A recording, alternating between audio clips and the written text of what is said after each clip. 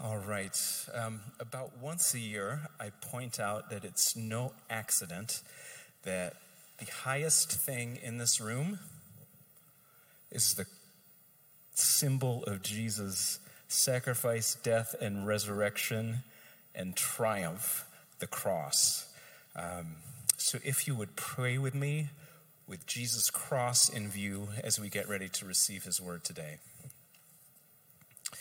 Oh Lord Jesus, by your wounded feet, won't you direct our paths in the right way? Oh Jesus, by your nailed hands, won't you move our deeds and words toward love? Jesus, by your pierced side, cleanse the desires and the affections of our heart. Jesus, by your crown of thorns, annihilate our pride. Jesus, by the silence of your parched lips, shame our complaints and cruel speech.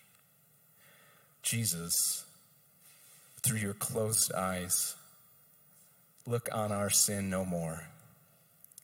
And Jesus, by your broken heart, knit our broken hearts back to you. And by the beautiful and saving sign of your cross, won't you draw us now to find our peace in you? Amen. So friends, it was about 450 years ago that a follower of Jesus by the name of John Calvin said this about the state of the human heart. The human heart is a factory of idols. Now that is quite a humbling and strong statement. Calvinists are known, after all, as being fairly serious about sin. A modern interpretation of this would be, we have a nonstop ability to come up with one thing after another to distract us from God and keep our attention. Sadly, that's true of me. But God, being so kind and good and so loving, has this desire to keep saving us from ourselves and this factory of idols that is churning away inside all of our souls and hearts. Of the 10 Commandments, the very first one says this.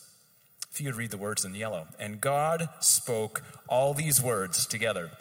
I am the Lord your God who brought you out of Egypt, out of the land of slavery. You shall have no other gods before me. The great act of salvation in the Old Testament story is that God set people free, removed them from slavery and made them a free people. And then God's first bit of direction for them is this: don't have any gods in front of me, like the one who gave you this beautiful gift of freedom. So there is this tension in the universe, in the Bible, page after page, between ultimate good, being God, and ultimate evil, or the forces of light and the forces of darkness. I mean, one of the way the Bible puts this is that we do not see the battle in just our flesh and blood.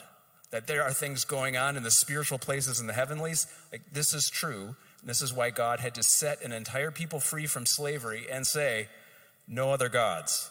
Go with the light. Go with the good team. Here's one of the things about us as people. We might recognize that huge cosmic tension between God and the forces of darkness, between the real God and the pretenders. But I tend to superimpose this huge ultimate reality, which one day God is going to win, and to superimpose it on smaller scale conflicts. We creatively find a way to maybe locate ourselves in a team or in a tribe, maybe even in a family or a group, and then put that giant cosmic reality on that tiny little group, and the group can't bear its weight. So here in Chicago, maybe you're a Sox fan. And some fans of another team that wears red, white, and blue, happy 4th of July, will think that you are a great cosmic enemy. for your liking that team, right? But can the Cubs bear the weight of that kind of glory? I mean, maybe they did briefly in 2016, but no, they didn't. They can't. By the way, I looked up. Do you know how many Cubs from the 2016 roster are still with the Cubs? Klein has one, I think two. Wilson Contreras and Kyle Hendricks. So that's sad, right? If you put all your marbles with one team and then 6 years later, there's like hardly a vestige left of this once glorious thing. Like, that's a capsule of human history right there. I grew up in the state of Michigan. I have a brother-in-law who went to Michigan State. My father went to the University of Michigan. There could be fighting words at times, right? My brother-in-law loves to say Michigan State is my favorite team, and my second favorite team is whoever is playing against the University of Michigan. Tastes great, less filling. Like, we can find anything to scream at each other about. In all seriousness, the biggest divide in our midst is between what I'll call the red team and the blue team in the United States of America, right? 60 years ago, there's social service data of parents of children, and the question was put to all these parents 60 years ago, how important would it be for your child to marry someone with your political affiliation? And more than 75% of people did not care. Isn't that striking? Do you know in the United States of America what percentage of marriages are between Republicans and Democrats married to each other? 3.6%. You heard me right. 3.6%. Like, this is the new frontier of, you voted for who? We're not going on a second date.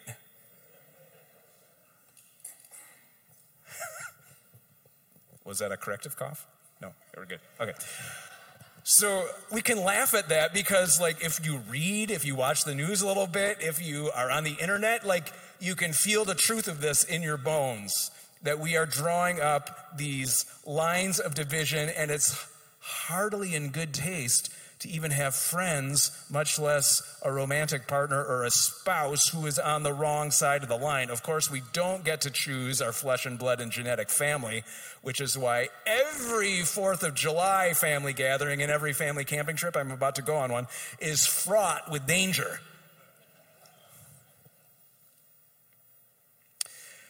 The Bible addresses this idol-making, team-associating, camp-drawing-up tendency in 1 Corinthians chapter 3. Now, this is written by the Apostle Paul.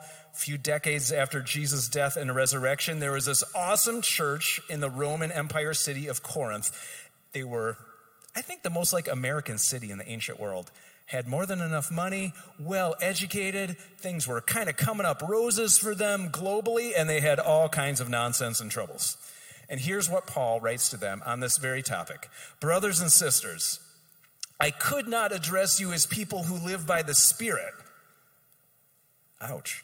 But as people who are still worldly, mere infants in Christ. I gave you milk, not solid food, for you were not yet ready for it. Indeed, y'all are still not ready. Does he seem mad? He seems mad. You are still worldly, for since there's jealousy and quarreling among you, are you not worldly? Are you not acting like mere humans? For when one says, hey, I follow Paul, that's who planted the Corinthian church, and another says, hey, I follow Apollos, that was Paul's successor, really star preacher in the early church. Are you not mere human beings? What, after all, is Apollos, and what is Paul?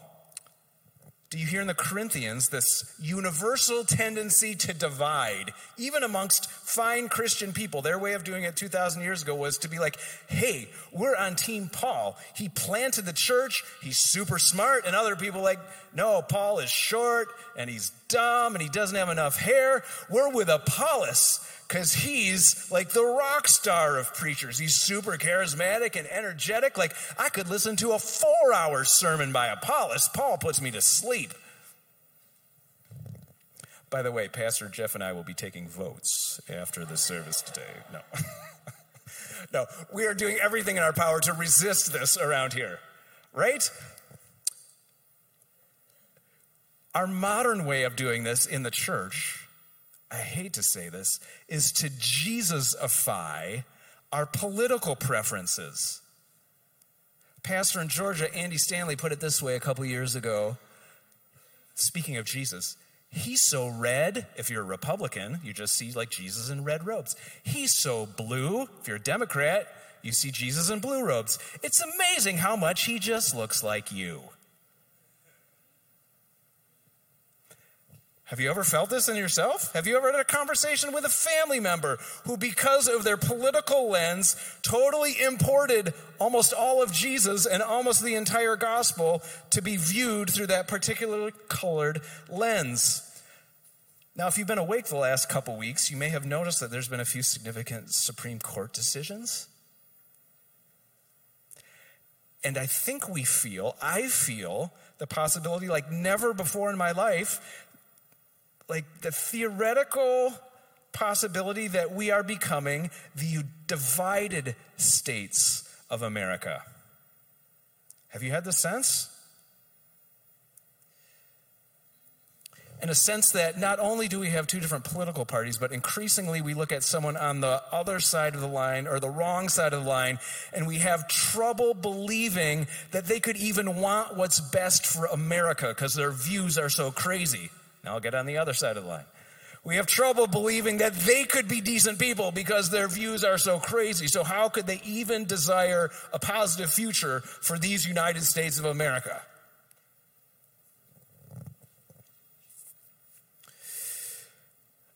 I'm speaking politically now and not as a pastor, just making some observations. I would observe as a Christian person I don't want to put the weight on our federal government, on our state government, on our local government to be a Christian government. I think that's been true from the beginning. However, I do appreciate the space to be a Jesus-loving person in our midst, right? That is crucial to our life together. Let me give an example. The fourth commandment says this: keep the Sabbath day holy. Some of us in the room might be old enough to remember what were called blue laws, which were like, you can't operate a business on Sunday because that's the day when all of us together have a common social covenant that most of us are going to rest except for essential businesses. Is anybody old enough to remember that? No way. Honestly? All right. So, two opinions. Would the United States be a healthier, lovelier, more gracious place if everybody kept the Sabbath day? Hands down, I am all for keeping the fourth commandment. Is it immoral to break this fourth commandment? As a Christian person, I would say yes. For me, as a person who lives by the word of God, who submits to the book, if I go 6 months without worshiping God on the Sabbath, I am in a rotten state of affairs and I will be up to no good. Promise you. But do I wish for the laws of the United States of America to enforce the Sabbath day on all citizens? No, not necessarily, even though I think it would make for a better country. There's one country that does this, Israel. I mean, it's not the Christian Sabbath, it's the Jewish Sabbath. But one country on earth does this, right?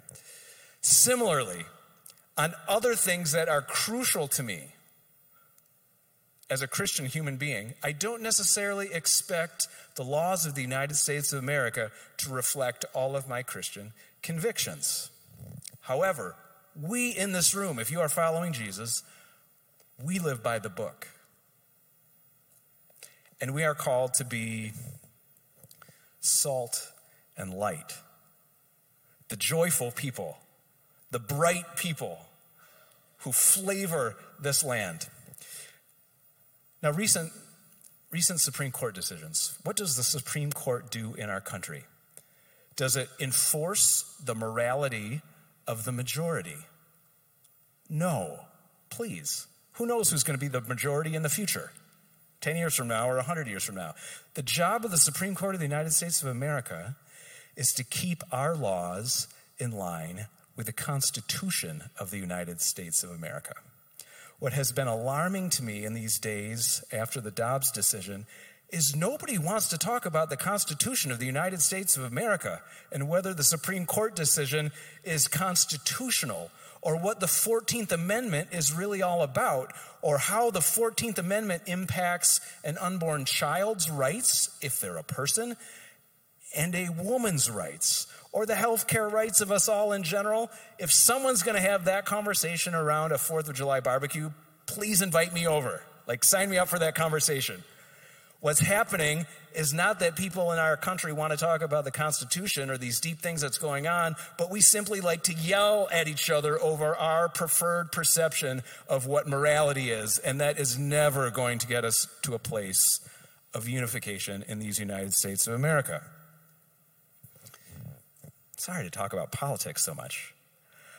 If you're disagreeing with family members in the next couple weeks, I would heartily invite you as Christians to know what the 14th Amendment says, maybe to read a little bit about what the Supreme Court justices in 1972 said about the 14th Amendment and unborn children, and what science, through the last 50 years, as we are able to peer into the womb and know about genetics more than ever, says about the personhood of unborn children. I'm giving you some dots, but if you connect those dots, you can make an absolutely beautiful case based on the Constitution and science for why the Supreme Court has now ruled what they ruled.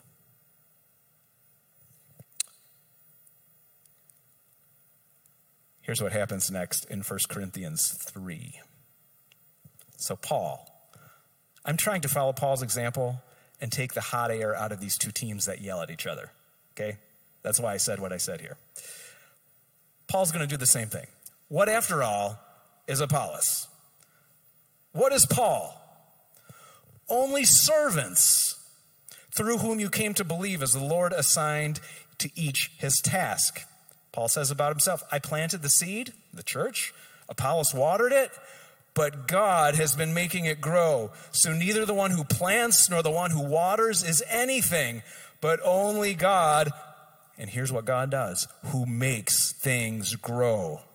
Awesome description of God. The one who plants and the one who waters have one purpose, and they will each be rewarded according to their labor. For we are co-workers in God's service. And here's what the Bible says about you today. You are God's field. You are God's building. And what does God do? God makes things grow.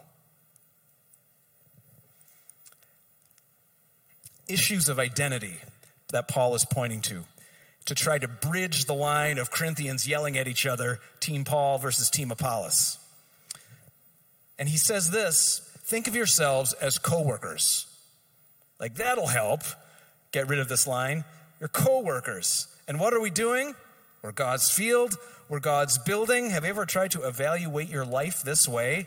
Is God actually growing something in the field that is my life, in the field that is this church? Is God actually, can I sense him putting brick upon brick to grow something more sturdy out of my tiny life, out of our community's life? And God's identity, I do love this self-definition from God, is that God is the one who grows things. Another way of putting this today is that God is, notice my words, for life. I did not say pro-life, because that would be looking at Jesus and God through a tiny political lens. I'd never want to do that. But God is for life. Who would exist unless God said, come into being? There would be no universe. There would be no molecules, atoms, or quarks unless God had spoken them into being. In this ultimate deep way, God is for life. And on a personal level, God is for your life. Of all the things that we know about in the universe, we as Homo sapiens are the only ones walking around of whom God said, you bear my image. Personally and collectively. It's not true of the bears or the frogs or the platypuses or the planets. Only people are the ones that God says, I'm creating you, beloved people, in my image. And we're the only ones whom after God made us that God said, and this is very good. God is for life, yes. He is also the defender of the weak.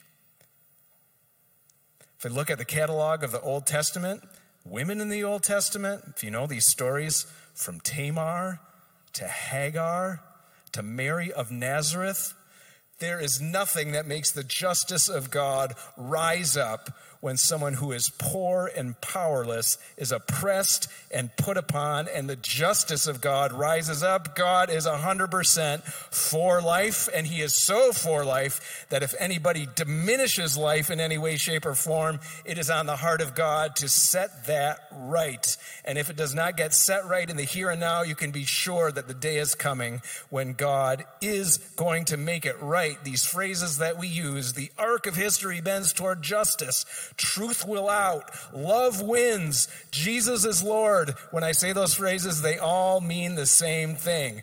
God is for life, and he raises up the poor and powerless. I say this humbly as a person with a little bit of job responsibility and a little bit of influence in this world. Here's how Paul bring this round. This passage has always scared me a little bit. By the grace God has given to me, I laid the foundation of a wise builder, someone else building on it. Each one should build with care. For no one can lay any foundation other than the one already laid, which is Jesus Christ. If anyone builds on this foundation using gold, silver, costly stones, wood, hay, or straw, their work will be shown for what it is, because the day, with a capital D, like Judgment Day, the day will bring it to light. Here's what will happen. It will be revealed with fire, and fire will test the quality of each person's work. If what has built survives the fire, then you, the builder, will receive a reward. If it's burned up, the builder will suffer loss, but yet will be saved, even though as one escaping through the flames. This scared me as a kid. Just the thought that there's a judgment day, a final day coming. I'm going to pass through the fire, and it seems like it's an open possibility that everything is going to get torched, and hardly anything is going to be like sturdy enough to come through. Is anybody else scared of this passage? Whew. It is not meant to scare us, though. I do believe this is meant to comfort us. What is going to come through on the other side of this purifying, refining fire is simply what's real, what was built to last, what God's grace is already involved in, what God's redemption has already touched. So much is going to come through the fire, but not my nonsense. Not my sin, not my immorality. Also, I believe this is comforting because things that seem huge and monolithic to us today will not pass the final test of fire. Will the Apple Corporation pass through the fire and exist on the other side in the kingdom of God? I don't think so. Will Apple stock shares exist on the other side? No, they will go up. How about Tesla? How about your Tesla, if you're lucky enough to have? No, it's not going through the fire. What about the Republican Party? Is there going to be a Republican Party on the other side in the kingdom? What about the Dems? Surely the Libertarians. Those of us who identify... No, all of these sad divisions are burning up in the fire. Big oil going up in a giant plume. What about the nations of the earth? Saudi Arabia? Russia? Ukraine? The United States of America? Is it unpatriotic on July 3 to say that the United States of America is not built for eternity? That this great and good gift that we enjoy right now, as fragile as it is appearing, is not going to be in the final kingdom of God. No, it will not. All the institutions, as life-giving, as important as they are here on earth right now, are not durable or powerful enough to go through the fire of the final day and be part of the kingdom on the other side, the final kingdom. Have you had this thought before? Like, in the eyes of God, all these monoliths are just a flash in the pan. But what about you? What about the person sitting next to you? And the answer is yes. Yes. We, as eternal beings, even though we're walking around in these sin-stricken bodies right now, you as a human being are made for eternity, and you will pass through. And this is why in the big arc of eternity, you are more important than Apple. You are more important than big oil. You are more important than any country. And the final number of your days will outlast the collective days of all of these institutions. This is why God came to save human beings, why God so loves the world. All the countries, corporations, economies, universities, police departments have a job here to do to help human life flourish. It's such an important job, but the kingdom is coming when their services will no longer be needed. When those who are weak, who are currently humbled and looked down upon, are lifted up and exalted by the Lord, and when those who here and now who have misused their power for their own ends, pleasure, accumulation, lording it over others, those of us who are living that way will be put in the lowest place. And again, as a person with some modicum of power and influence in this life, I say, Lord, have mercy, and Lord, come quickly. I want to live in that country. Paul offers this conclusion about our tendency to idolize our teams and institutions and affiliations now. Paul says, so then, no more boasting about y'all human leaders, whether it's the Cubs or the Sox or your business or your pastors. Don't boast about those things. All things are yours, whether Paul or Apollos or Cephas or the world or life or death or the present or the future. All these things are yours. And let's say together, and you are of Christ, and Christ is of God.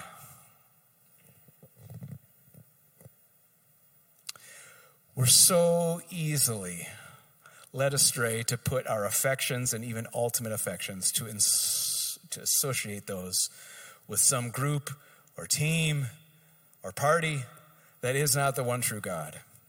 So perhaps together we can say, like, yep, God, I tend to do that.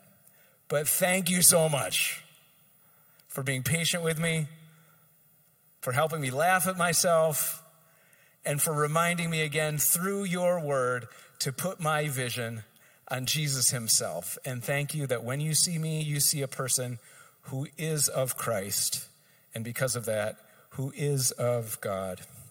Will you pray with me?